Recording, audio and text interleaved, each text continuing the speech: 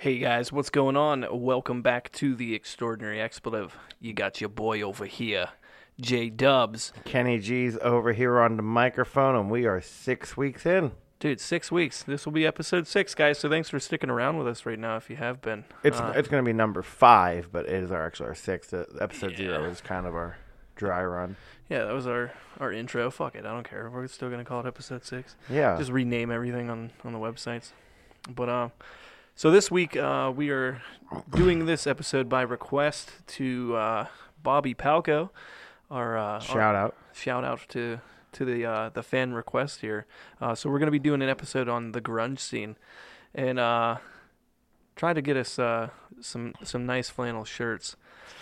Flannel is out of season. It is out of season, but and plaid every store is always in. Plaid is always in. So we went and we got us some flannel. I feel like colored stuff. This is gonna be something I'm gonna do. Like whenever I was in my early 20s, whenever I go to a bar, I'd be like, I'm gonna put on this nice little flannel. I'm gonna put on this nice plaid shirt or this nice button up. Now I have a nice button up to go out again, even though I don't go out anymore. Yeah, it's all right. If I go out anymore, it's like to a shitty dive bar where there's like one guy there's like on us with a scratch off lotto ticket, and I'm like the only one. Yeah. Well, now you can go out with Colin Thompson. No, because he wears flannel all the time. Yeah. Well, so you can just hang out with him. You guys could be friends. Or a plain black shirt. Plain shirts or flannel, that's it. Yeah. Shout out to Colin Thompson. He is a good guitarist, though. Yeah, that's awesome.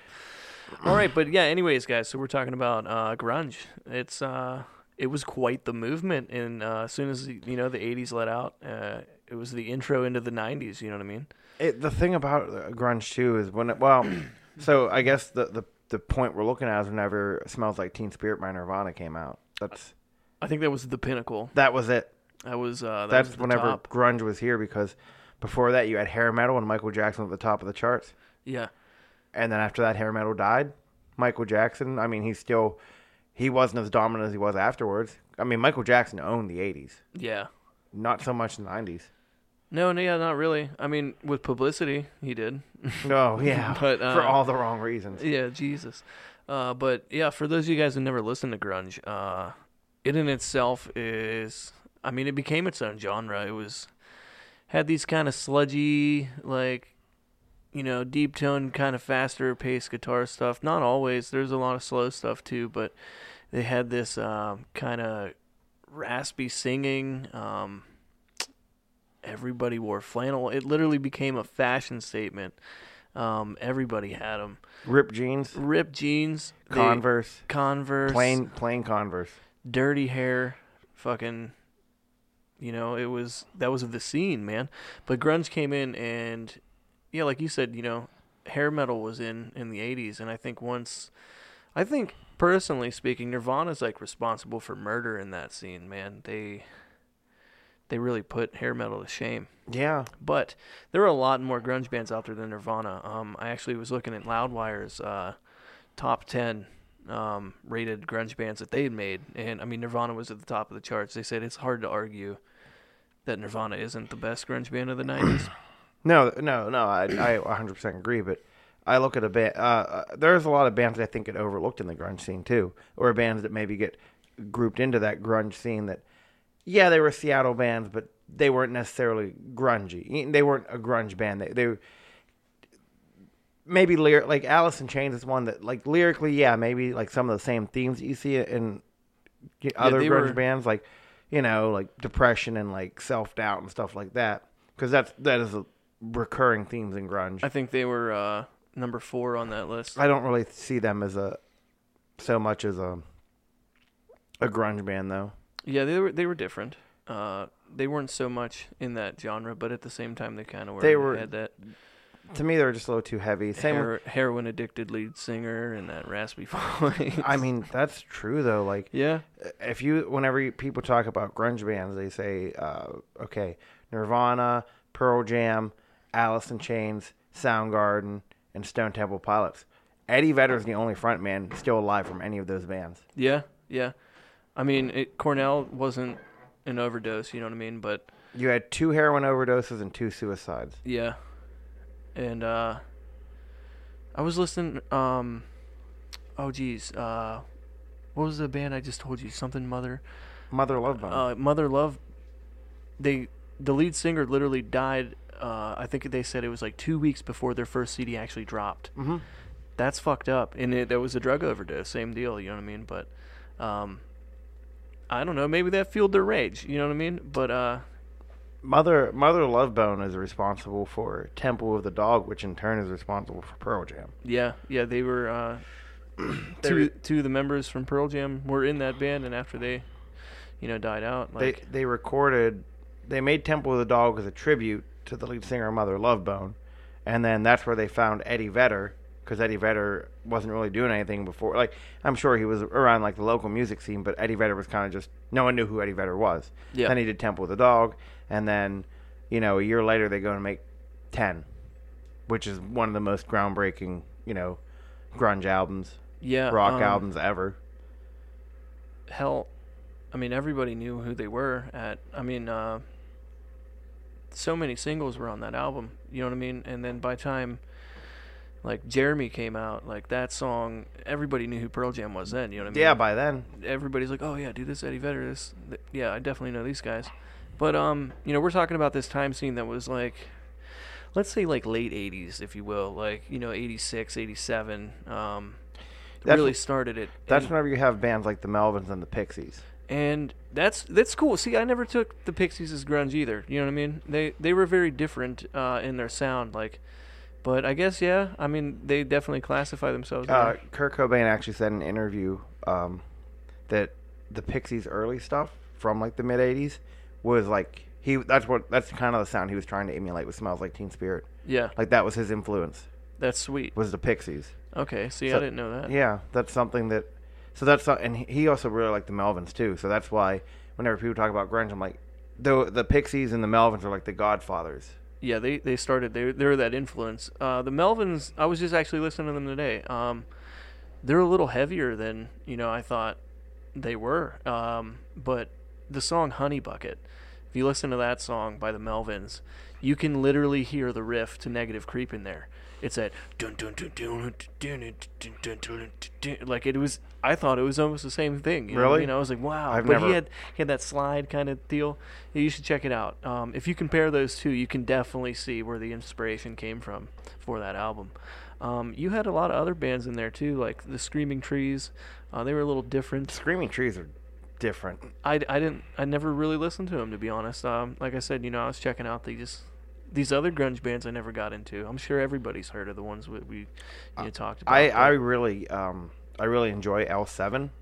I haven't heard them. Yeah, you were mentioning them. Good. Did you ever play Grand Theft Auto San Andreas? Yeah. Okay, the song "Pretend That We're Dead," that's an L7 song. Okay. So I'm sure you've heard that one. Probably driving around shooting some cops. Yeah, for sure. Mudhoney, they were another good one. Mudhoney, and that was the big thing with grunge was it was these bands that were signed to Sub Pop. Okay. Because Soundgarden, Nirvana, and Mudhoney were all signed to Sub Pop. So after Nevermind gets released, people are trying to find the next Nirvana, and Sub Pop already has Soundgarden, and they already have Mudhoney. But then people are going up to Seattle, and they're, pulling these. They find these Pearl Jams and these Alice in Chains, and they're just trying to find the next big thing, It was weird because at that time of music, that between, let's say, like 87 to 95, like Seattle became the new mecca. You know what I mean? That was where bands were coming out of. You wanted that sound, that's where it was. And the way we were talking last week about how New York City was, if you wanted a punk band, you'd go to CBGB's New York. Like, yeah. In the 90s, it was if you wanted a new rock band, you're going to Seattle to find somebody. Yeah. Was it the scene there, like... It has to be the stupidest thing, though, that, think about it. The year's 1990. You want to go to your friend wants to go to see Nirvana. They're playing at this theater. And then across the street, there's Pearl Jam playing. And 3 blocks down the street, Alice in Chains has a show. And you're getting in for, like, a cover charge of, like, $15. Yeah. And in 2 years, all those bands are going to be selling out arenas. Yeah. That was the cool part, They were in other people, just like the punk rock episode we talked about, like... Kurt Cobain didn't like the whole pedestal rock star deal. Like, he didn't want to be above anybody else. Like, he didn't want to be famous. No, yeah, and I guess you see where that took him. Yeah. But, I mean, I'm definitely going to get into some Nirvana talk because that band just opened up the world for me, man. I think they did for everybody, really. Nevermind came out, and nobody listened to Bleach. You know what I mean? They didn't know who Chad Channing was, and Jason Everman. Yeah, they didn't. You know, they didn't know that they existed before then. But I don't know. Like, I think there was two different sides of grunge. You know what I mean? There's like your super heavy badass boy kind of deal, and then you got your slow other songs that are like way more mellow, way more chill, but they still had that same vibe. Like you said, yeah, the lyrics a lot were about depression and just life experiences and stuff, you know. Self-doubt for sure. Nirvana, I hate myself and I want to die. Like, that was a literal song name. Doll Parts by Hole. Yeah. Hole was another big one. It's sad to say, but like, I don't think Courtney Love actually came out of Kurt Cobain's shadow until like 96, you know what I mean? Like, that's when they really started to get noticed, because I mean, her husband was the lead singer in Nirvana. It's kind of hard to top that at that time. And I mean, you know? Even Nirvana gave Dave Grohl his start, and now he's like one of the biggest musicians in the world. Yeah. Drummer extraordinaire. Everything extraordinaire. Honestly, he's a better drummer than I feel that he's a better drummer than a guitarist. Yeah. And that's not even, I think he's a good guitarist. I just think that he's phenomenal on drums. Vocally, too, that guy is just out of here. What is it? Monkey Wrench? That whole last verse, he sings that in one breath. It's and he's stunning, a local boy. You know what I mean? Yeah. That's cool, man. You know, like, but he definitely knew what was going on, so he went out there and he's like, "Hey guys, what's up?" Yeah. We got a lot into Nirvana, you know, definitely in high school, but in the Kurt Cobain journals, like, he talks about meeting Dave Grohl, and he was going through a tough time. I think it was around like 91, 92. He was writing and saying that this is it, like, Nirvana's done. We can't find another drummer, blah, blah, blah, blah, blah. It would have been like 90. Yeah. Then the following page, he's like, "Oh my God, we met a new drummer," and his words exactly were, "This guy plays the drums like he's beating the fuck out of somebody's heads." And you go in and you listen to these drum beats that Grohl put out, dude, and they're like, it's exactly like he said. You know what I mean? Like, that's what you want. There's so much energy there, man. Like, so much energy, and that was part of the grunge movement, man. Like, everybody was like, "Fuck yeah!" Like, you know, they said, fuck glam, you know, they did away with like the stage show bullshit, the costumes, and hey, dude, we're here to fucking play music. Yeah, I got more into Soundgarden later on. Nirvana was like my gateway, but then from there, Soundgarden, Stone Temple Pilots, all those ones. Stone Temple Pilots, they're like the weakest one to me. Yeah, the weakest link, and that's, again, like, they had some hits, but I think, what is it? Dead and Bloated literally has like 15 words in the entire song. I don't know that one, but I'm gonna have to listen. The one that, "I am smelling like a rose that somebody left me on my birthday deathbed." Oh yeah, that's all he says in the entire song. Yeah, and then he has like that little part in the middle, and that's it. Like, and they went through so much change too, because they had Scott Weiland, then Chester Bennington, then Scott Weiland again, and it was just horrible. They're whenever they came back in like 2000, they had Scott Weiland, broke up, got Scott Weiland again, got Chester Bennington. There's a weird time frame there. I don't remember. I just remember in like 2007 they got back together and they released some songs and they were not good. Yeah. And it's weird too. Their first album, Core, Rolling Stone magazine voted like the worst new album of the year, like most overrated album, and like the fans of Rolling Stone voted like the best new album. So the critics and the fans completely disagreed on that. That's something you gotta. I mean, I like Core. I think it has good songs on it. Yeah. I think Cracker Man's a good song. Dead and Bloated is a good song, but 15 words. Yeah. But yeah, critics aren't always people who. But that was part of grunge's things too. They didn't care. Yeah, they didn't give a fuck. No. Like, I don't care what you think about me. Like, I'm still up here playing this shit. You're still listening to it. Eddie Vedder wrote one time at a concert, like pro-choice on Harms and Sharpie. Yeah, nobody cares, and like that's how. I don't know, you know, stemming from like the punk scene, like nobody gave a fuck there either. You know what I mean? So like, you got to keep that vibe alive. You know what I'm saying? Like, everybody's getting all offended about this and that. And it's like, dude, you guys grew up, like, with some pretty hardcore, not give a fuck people. Pretty and, hardcore drug addicts. Yeah. Like, and they were open about it. You know, nobody gave a shit. I think everyone knew. I mean, everyone knew too that everyone knew Lane Staley was. If you watch the MTV Live and Unplugged with Alice in Chains, Lane Staley's wearing sunglasses in a dimly lit building because he's just strung out so bad. If you listen to Alice in Chains music, you can literally see the progression of when he got really into heroin, especially with his singing. You know, you got a lot of like slower played songs. Yeah, like their last album, their last one with Lane Staley, at least the self-titled one with the three-legged dog on the cover. That has songs like "Heaven Beside You" on it, which is nothing like anything you heard on Dirt. Yeah, like the song "Nutshell." Like that was Jar of Flies. They recorded that one in 6 days. Yeah, no shit. Yeah, It was a 7-song EP. That's sweet. I Stay Away's on that one. It was actually the best-selling EP of all time when it came out.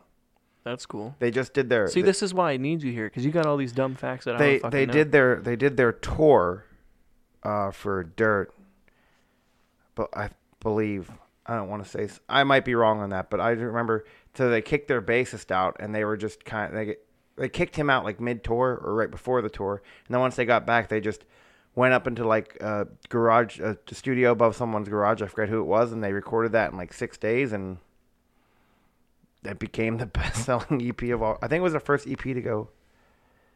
I don't want to. No, I'm not going to misquote I'm not going to say something that's wrong, but I know it was the best-selling up until that point. Yeah. When it came out. Yeah, that's awesome. And like, you know, these guys were people who didn't have like super lot of cash. One of the things like I was reading is, and it's true, but a lot of the bands that were part of that grunge scene, like you said, they got overlooked. You know what I mean? They didn't really get popular until the band was already said and gone. You know what I'm saying? There's other. I mean, you have the ones we talked about, but then the smaller ones like L7, the Pixies, and Dinosaur Jr. are like the ones that they had a hit song or two, but they never made it. You know what I mean? And now you get people who are into the scene nowadays, and they're going to go look for that shit. They go back and they're like, you know, Dinosaur Jr. was big when I was in high school, and like that was kind of, you know, quite far away from that time era, and I'd never heard of them. You know what I mean? I was like, oh, okay, cool, Dinosaur Jr. The Pixies were decent. I mean, the Pixies were big because they had a song in Fight Club. Yeah, everybody knows Where Is My Mind. Yeah, I've gone out to so many open mics and I played that. You know what I mean? People go nuts.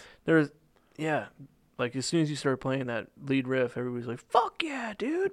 Like, it's a good song too, man. And it's neat to see a band like that get noticed because of a movie, and that's a lot of times all it takes. You got to have some dude who's writing a movie who's really into like some indie fucking undercore shit or underground rather, and bam, there you go, dude. Here's your money, motherfucker. The Breeders were another one. They weren't really that grunge, but there were some elements of that. I mean, the lead. God, I don't remember her name. The lead singer / bassist of the Pixies was also the lead singer. No, not lead singer. The bassist for the Pixies was the lead singer of the Breeders. Okay, but I've never listened to the Breeders. You've heard the song Cannonball. Okay. If I play. I came in like a cannonball. That's Miley Ray Cyrus. Oh. Hannah Montana. Oh shit. Molly Cyrus. Shout out to Stitches. Yeah, dude. I hope you're out there. Come listening. fight me, bro. I don't know. So I mean, dumb question, but what was your favorite grunge band? Oh man, because my tastes have changed so much. Let's see. There's always mentioned before. Nirvana was one of my my favorite band for a long time, but now probably Soundgarden. Yeah. Yeah. So Cornell's pretty big in your book. I think Cornell is one of the top 5 vocalists of all time. Yeah. He had a range. You know what I mean? And he had a very definitive voice. You can hear him from his Chris Cornell. He has probably solo shit. One of the most unique. He probably has the most unique voice of all time. But he could actually sing, and he could sing well. Oh man, Soundgarden. Yeah. Soundgarden, definitely. Yeah, Soundgarden. Alice in Chains would be probably number 2. Yeah. But I don't really consider either one of those bands to be like a true grunge band, though. Yeah. I'm going to definitely say Nirvana. Yeah, there's Straight up. there's elements of grunge to those bands, but to me, they're not a true grunge band. Yeah. They didn't have that trashy grittiness, you know. No. I mean, Lane Staley did though. As a person, he was pretty grungy. But I got into Nirvana. Like I said, my cousin had died. I never really listened to him, and it was like his favorite band. And I actually got a couple albums, and dude, like when I listened to it, I was like, dude, these guys are fucking sweet, you know? Here, they've been around for fucking ever. But I got really into them, started studying them and stuff, and just stupid stuff they did. It's cool to watch bands like that come up, you know what I mean? Because he loved playing shows in basements. Like, they played shit in, like, the most oddball type of venues, you know what I mean? They didn't really like to be up on a pedestal on a stage in front of a crowd, but like in the box cut with the lights out, or box set, excuse me, I said cut, but they had that DVD, you know what I mean? You watched some crazy shit. Like one of my favorites was they were in somebody's house practicing because they had no practice space and didn't have enough money for a microphone and PA system, so Kurt's literally playing against the wall and yelling at it to get that echo to come back at him. And that's, you know, innovative as all fuck. Yeah. And we're talking about a band who they would break their equipment like at the end of every show. You know what I mean? I was at the Hard Rock Cafe in Boston, and they actually had one of Kurt Cobain's like smashed Stratocasters like framed. They have one in New York too. Really? Yeah. It's nuts. But one of the things I had read he had that Frankenstein guitar too. Yeah, I was going to say he would smash his guitars and then take the working pieces from each show and make a new guitar out of it. Because he couldn't have the money for a new guitar. Yeah. He actually, whenever they're early on, I remember, it's probably one of the picture books I have them, but he broke a guitar and then they had to play 3 shows without him. He didn't have a guitar for like 3 shows. He had to like borrow one. Oh, because he didn't have one. Yeah. I mean, what hey, are you we're doing? Nirvana. We're going to be open up for you guys. By the way, can I borrow your guitar? Because I broke mine last night. How'd you break it? I fucking slung it into the drum set. Straight smash. I just threw it as hard as I could into the wall. What are you doing breaking your guitar if you don't have money for another one? I don't give a fuck, man. Can I borrow yours or not? Yeah. Yeah, dude, I don't know. It was a movement, you know. I think personally they kind of got away from that whole anarchy scene of the grunge, or I mean the punk, you know. But they still had, like you said, that don't give a fuck vibe. But look at like the video for Smells Like Teen Spirit. You know what I mean? They were pre-emo. Yeah, they predated the emotional scene. They were pre-post grunge. And I can't say as much for bands like Pearl Jam and Alice in Chains, like Mudhoney. I just recently got into listening to them, you know what I mean? But like I know Kurt was all about the music first. He did lyrics afterwards. He didn't give a shit. Like there's written instances. He said he used to just throw together random bits of poetry, fucking write them down on the way to the studio. Like, yeah, we got this song. I don't have any lyrics for it. Like, he didn't have a guitar. He doesn't have lyrics for a song. Well, fuck it, dude. Sell the kids for food. Write it down. Yeah. Write it down. You know? Like, it was cool, man. I don't know. You got, like, a favorite song from Nirvana?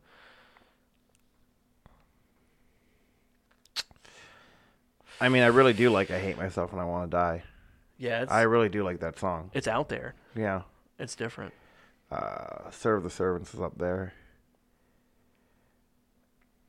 I'm super into Territorial Pissings. Yeah, Territorial fucking Pissing is good. Love that song, dude. So hype. So hype. That's a song you could do anything to. I remember one of the first times I seen it used in something. It was on an old DC No, you skate can't video. crabcore to it. Fuck yeah, you can. You can't crabcore. Dude, you kidding me? I just found out about crabcore last night, and I thought it was the greatest thing ever. I could totally do your mom to that song. Oh, She'd love it. Wow. By the way, guys, listen. This is also another special request. My wife says every time she watches this, she can't stop thinking about a certain story that I told her about you. And told her how you got your ass kicked at the Emery's house. Oh, yeah. She says every time she watches the podcast, she sees you talking, all she can imagine is you going all the way to the shoulder. So Kenny comes to me the other day, and he's like, "Hey, dude, did I tell you I got my ass kicked at the Emery's party?" And I was like, "No." And I mean, I got beat. I thought you were fucking around. It was me laying on the ground just getting stomped. And you were so fucking excited about it. Oh my God, dude. It's so funny. Because yeah, go ahead, tell it. It's no. so too good. I made some derogatory comments about me and the youngest one were wrestling, and then I made some derogatory comments about his mother. So he started stomping me, and then definitely said he was fisting his mom. Yeah, and then so like right to the elbow, and then the oldest brother comes over, and I'm laying on the ground, and I'm getting stomped and kicked. Like I'm getting like beaten. And then they both are like, leave him. They start walking away. And then I had one of those bug bracelets on. And I just pulled it up to my shoulder. I was like, all the way to the shoulder. And they were like, that's it. They came back over and started kicking my ass again. And they were like, they said to the middle brother, like, do you want in on this? He's like, nah, man, I'm good. And they were like, okay. And just went back to just whooping my ass. Yo, bro, you want a piece of this shit? Yeah. Nah, it looks like you guys got it covered. But, that's what happens when you insult your friends' moms. My legs were, like, covered in bruises and hurt to walk for, like, 2 days. You were so excited about it, too. Oh, my God, because it's so fun. Because that's not even the first time that's happened. It happens a lot. Yeah. Well, it happens probably once a year. You're a drunk asshole. You say some stupid shit. Me and one of them will be wrestling around, and they'll start saying some stuff, and then all three of them are like, okay, we're going to kick his ass. And then it's not wrestling anymore. It's literally me just getting stomped. It's like, guys, hey, can you stop? Oh, dude.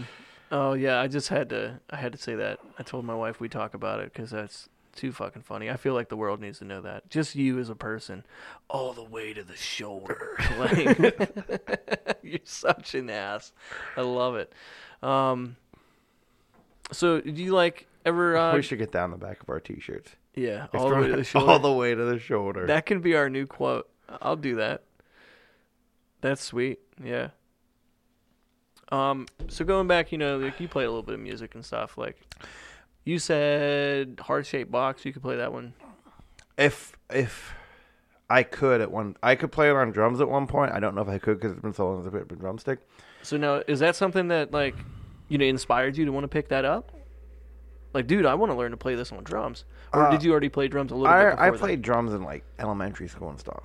Okay. And so then, not on a full kit or just snare, just drumline kind of stuff? Yeah, like the drumline kind of stuff. But then that kind of made me want to play it on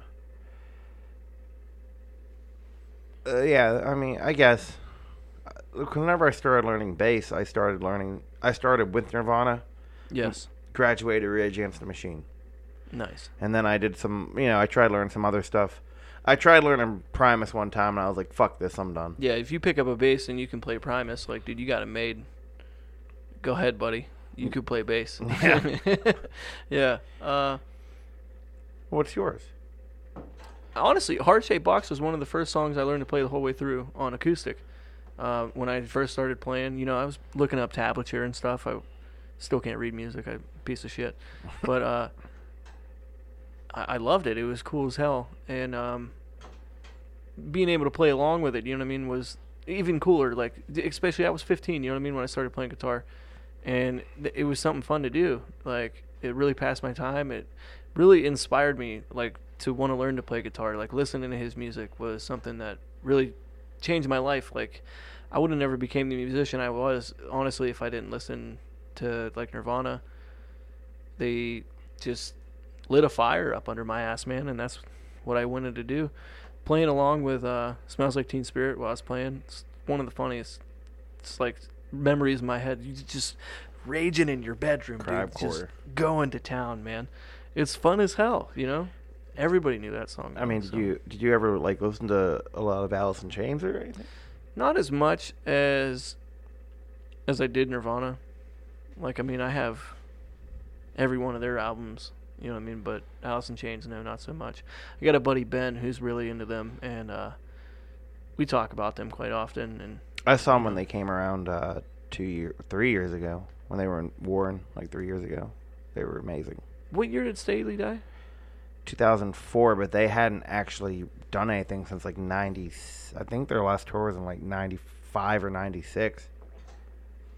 So this is a genre that carried on. You know what I mean? It wasn't Lane Staley. No one even saw him for the last 2 years of his life. He was a recluse. He just he just stayed in his house, and the only reason anybody knew something was wrong was his personal accountant and noticed no money had been taken out of his account for 2 weeks, and that's when he'd been dead for 2 weeks when they found him. Jesus. He was 90 pounds. Oh my God. Yeah. That's fucked up. Yeah, that's bad. Yeah, talk about wasting away, man. You know? And he was so talented too. Yeah, that's a lot of shame, but I mean the emotion there, I don't know. It's like, if you need some help, you know what I mean, you should reach out. If you're fucked up inside your own head, you should definitely tell someone. But then there's someone like Scott Weiland too who didn't really want help. Yeah.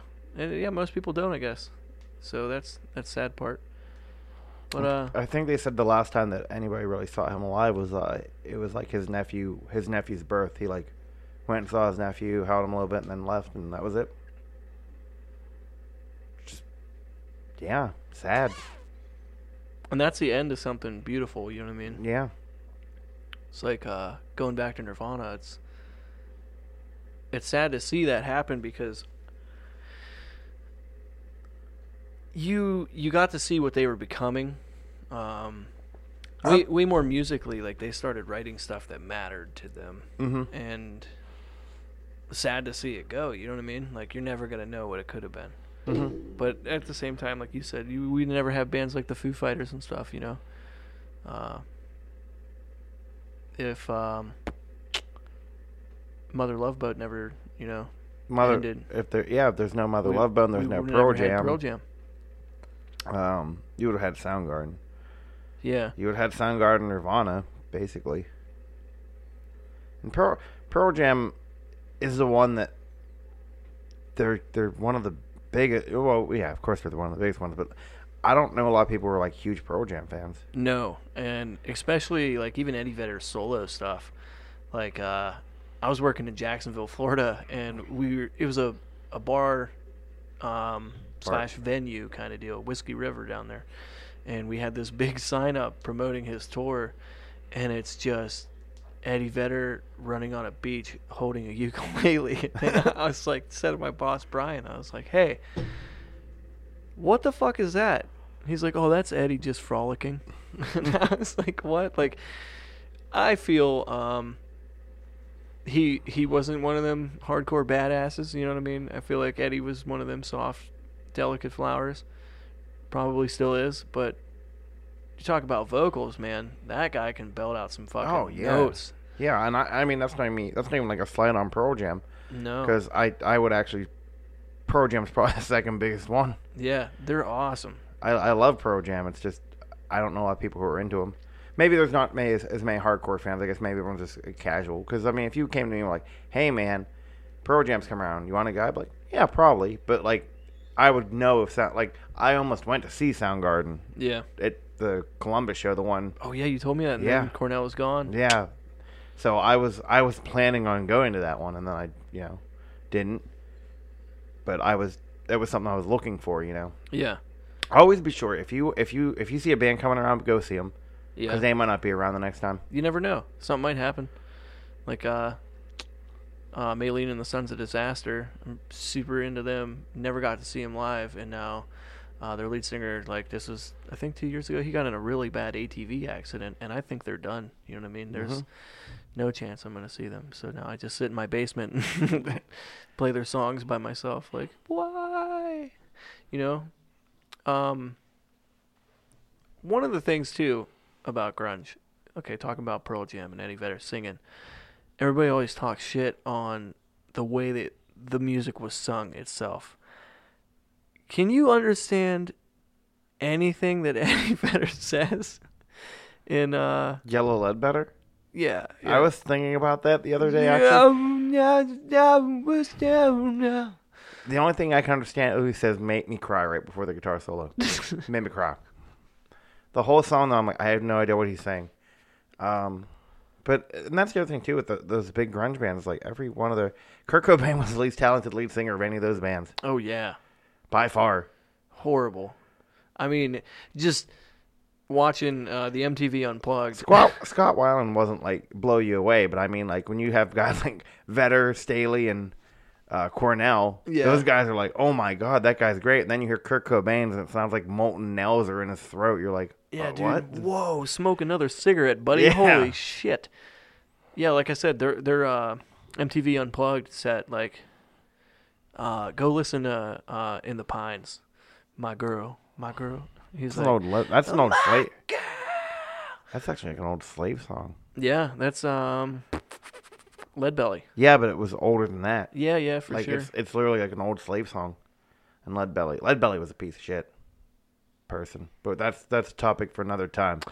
That But just will be remember, everybody, Lead Belly was a piece of shit, and I can't say the line they had on the Life magazine from like the 30s about Lead Belly, because it's racist. But go Google it.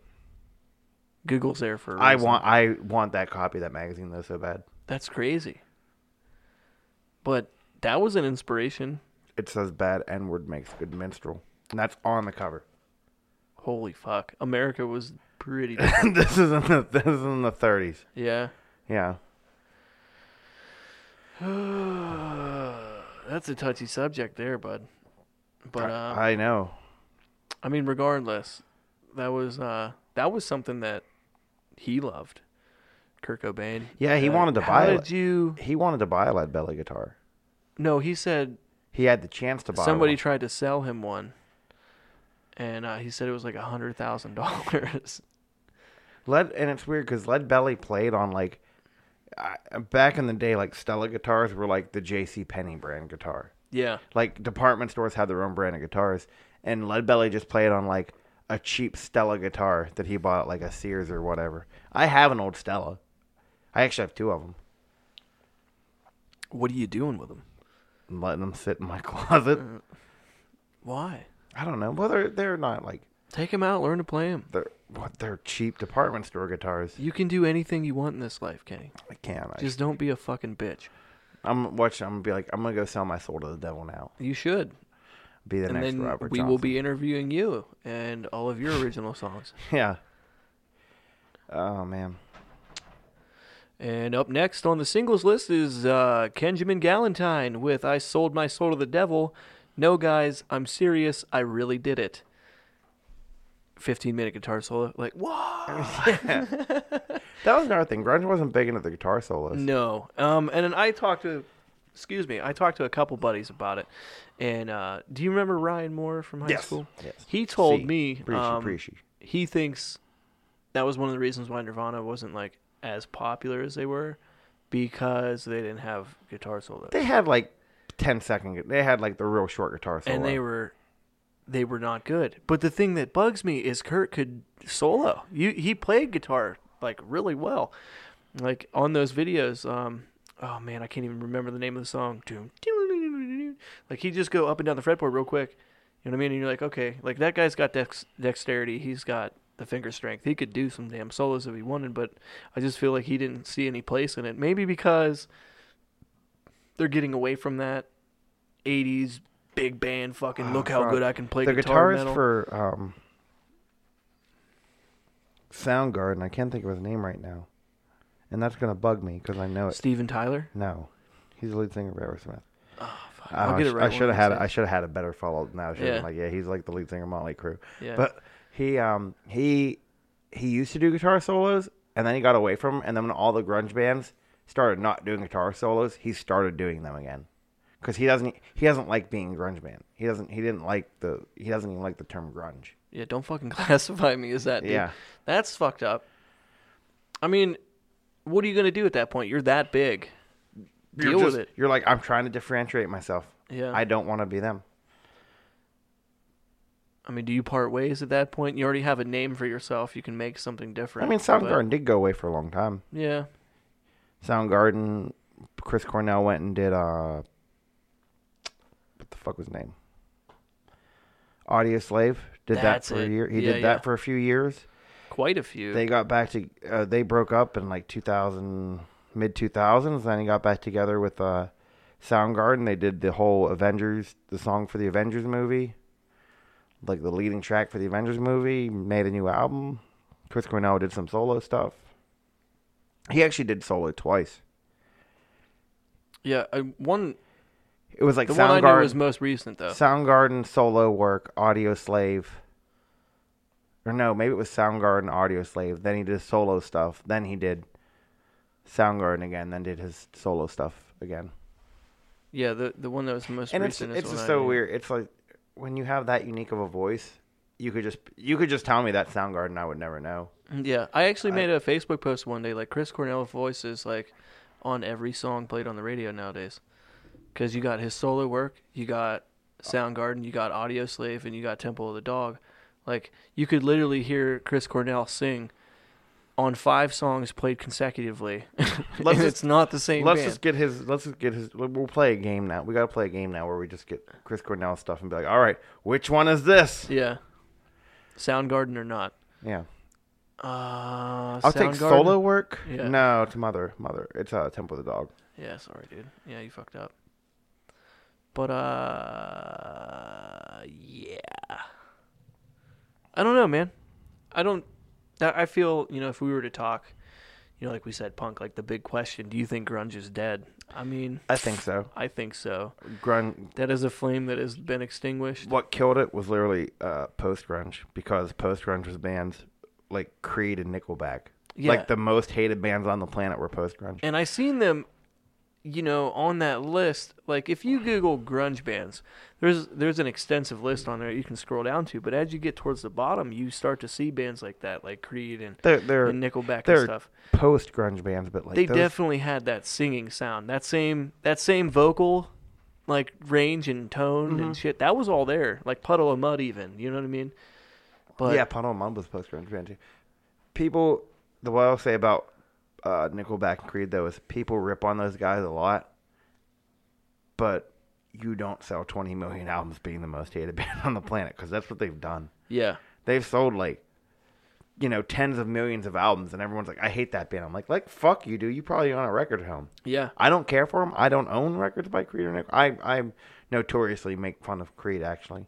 If you have not done this, everybody listening included, you need to YouTube Creed Shreds. Oh, you showed me that. It is fucking hilarious. Creed. They took a Creed concert and they just dubbed over top of it with a guy twanging on a guitar all shitty, and it sounds like a strung out fucking heroin addict singing. He's like, it's like it's like the video on YouTube, Los Lonely Boys Largest Circle Pit. Have you ever seen that one? No. Oh my god, it's fucking amazing. Oh my god. But yeah, you're right, dude. You can't shit on bands like that. No. You can. It's funny to shit on Nickelback. But I mean, I'll say bad things about Nickelback and Creed, but at the same time, those guys sold tens of millions of albums, and they are more successful than I will ever be. Yeah. So yeah, where's your shit? If I'm Scott Stapp and I hear this and I'm like, who the fuck is Kenny G? Yeah. Like, yeah, it's not gonna matter. Yeah, it doesn't matter. Oh, I'm sorry, I didn't notice you because I'm so big. Oh, really? My band's like the worst band ever. Where's your fucking platinum record? Yeah. Hey, I just listened to the Busting Heads. That's what the fuck. That's what killed it though, was those bands. Yeah. They kind of lost their edge, and people went after that instead. They started to go towards that mainstream, like, hey, let's make money deal. It's like there's like a pop, then there's rock, then pop and rock are always fighting for who's going to be on top, and it's just every time you got to change a little bit. Yeah.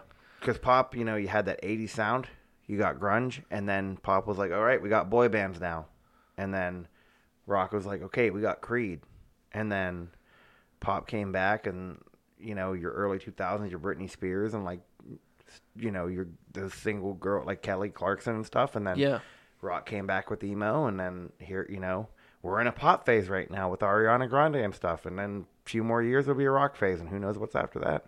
Yeah, I'd like to see what's coming out. I think grunge renaissance. We'll be living under bridges in Seattle, Washington. Yeah. We should have a concert held there. That would be sweet. But Kurt Cobain allegedly lived under a bridge, so. Yeah. If you guys are unaware, he used to live off of grass and water drippings from the ceiling. Good song. But I think, and I would definitely want to do an episode on this. It's another fan request, but from my wife. But she said, we should talk our about number one fan, Josh's wife. our number one fan. Without the love and support of her, I don't think we'd be doing this, Kenny. But she said we should talk about the evolution of music. You know what I mean? Like, take a band when they first came out. And did she want to go the whole way back? Because we just talked. No. We just talked about how slave songs turned into blues songs, turned into covers by grunge bands. Yeah, that's pretty evolution. But like, take a band like Black Betty was a slave song too. See, like Metallica when they first came out. Like, listen to something like that, and then to what they turned into. You know what I mean? Like, bands literally turn into almost completely different bands. Corporate greed. Her there you go. Her exact example, she's like, Bring Me the Horizon. There are people out here right now listening to Bring Me the Horizon who are super into them, who have never heard a single track off of Suicide Season. If I were to play that to you, and you heard it... Suicide Season is the only Bring Me the Horizon album. You wouldn't like it, dude. You know what I'm saying? Like... Yeah. Black and Blue, those songs are just disgustingly heavy. And then you listen to this shit that Ollie's singing now, dude. This new single is fucking pop music. There's nothing heavy about it. Even with Nirvana, though, Bleach sounds nothing like Nevermind, which sort of kind of sounds like stuff from In Utero. Yeah. They change with every album.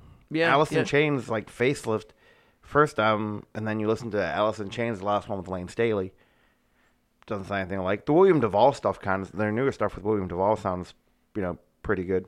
And actually, William Duvall is probably one of the best replacement lead singers ever. Willem Dafoe sings for William Duvall. Willem Dafoe. No, William Dafoe sings in Alice in Chains.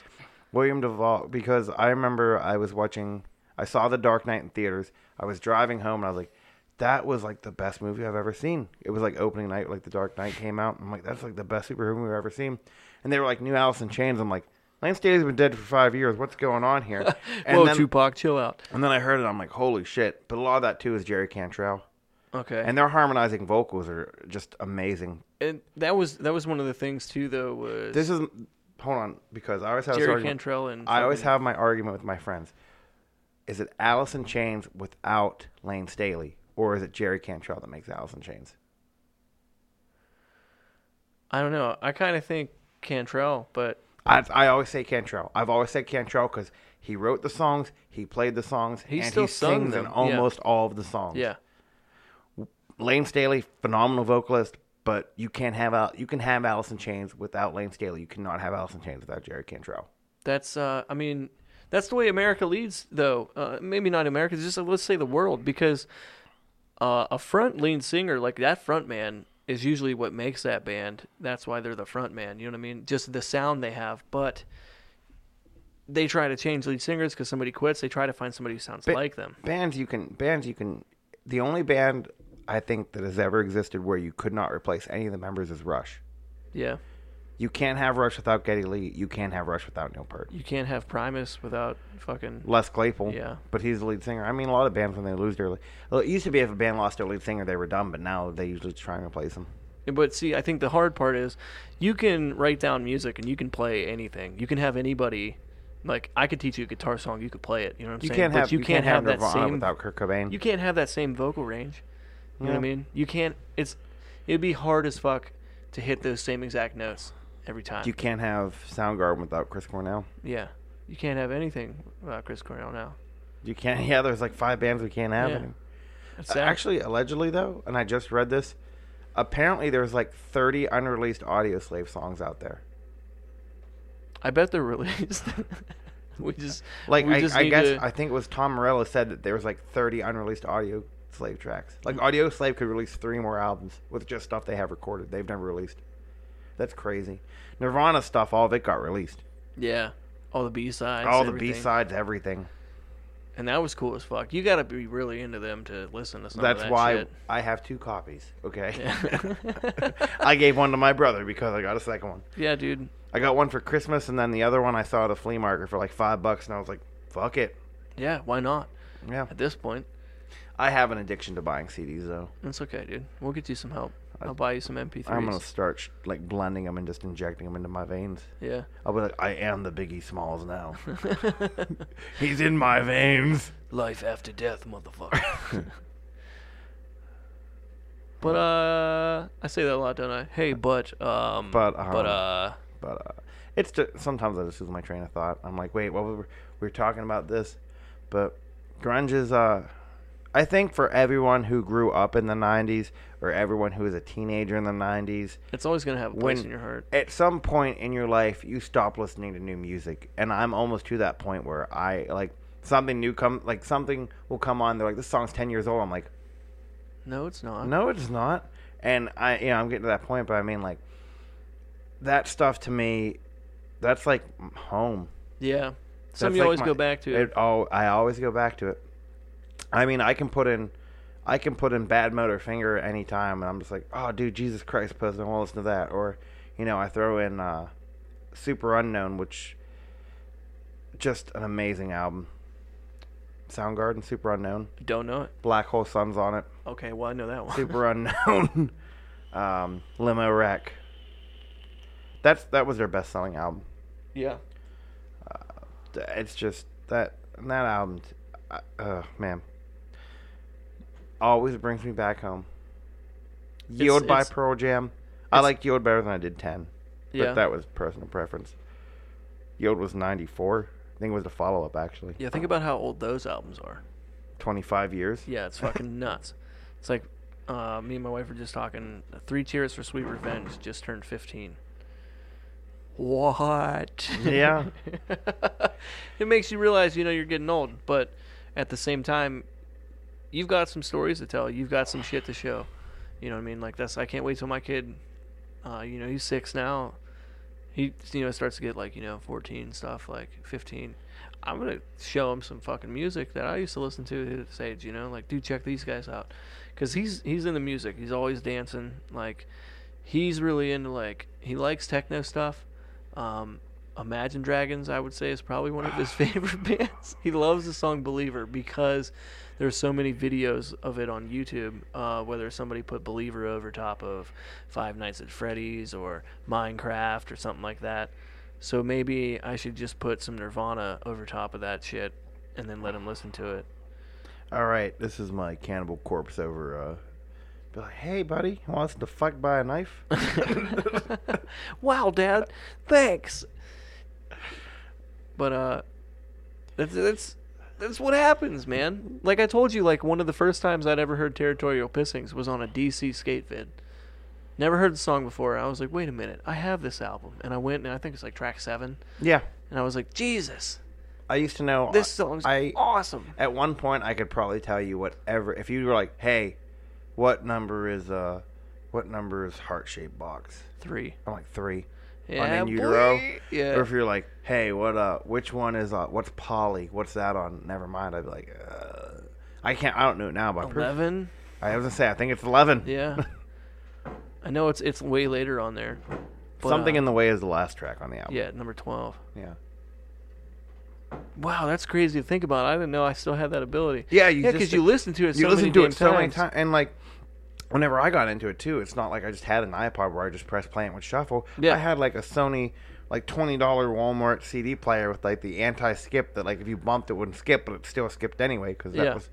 But so you'd sit there and you just have to remember. You'd be looking at the back of the album, and be like, I want to hear this song. You'd skip ahead. Yeah. I take for granted that.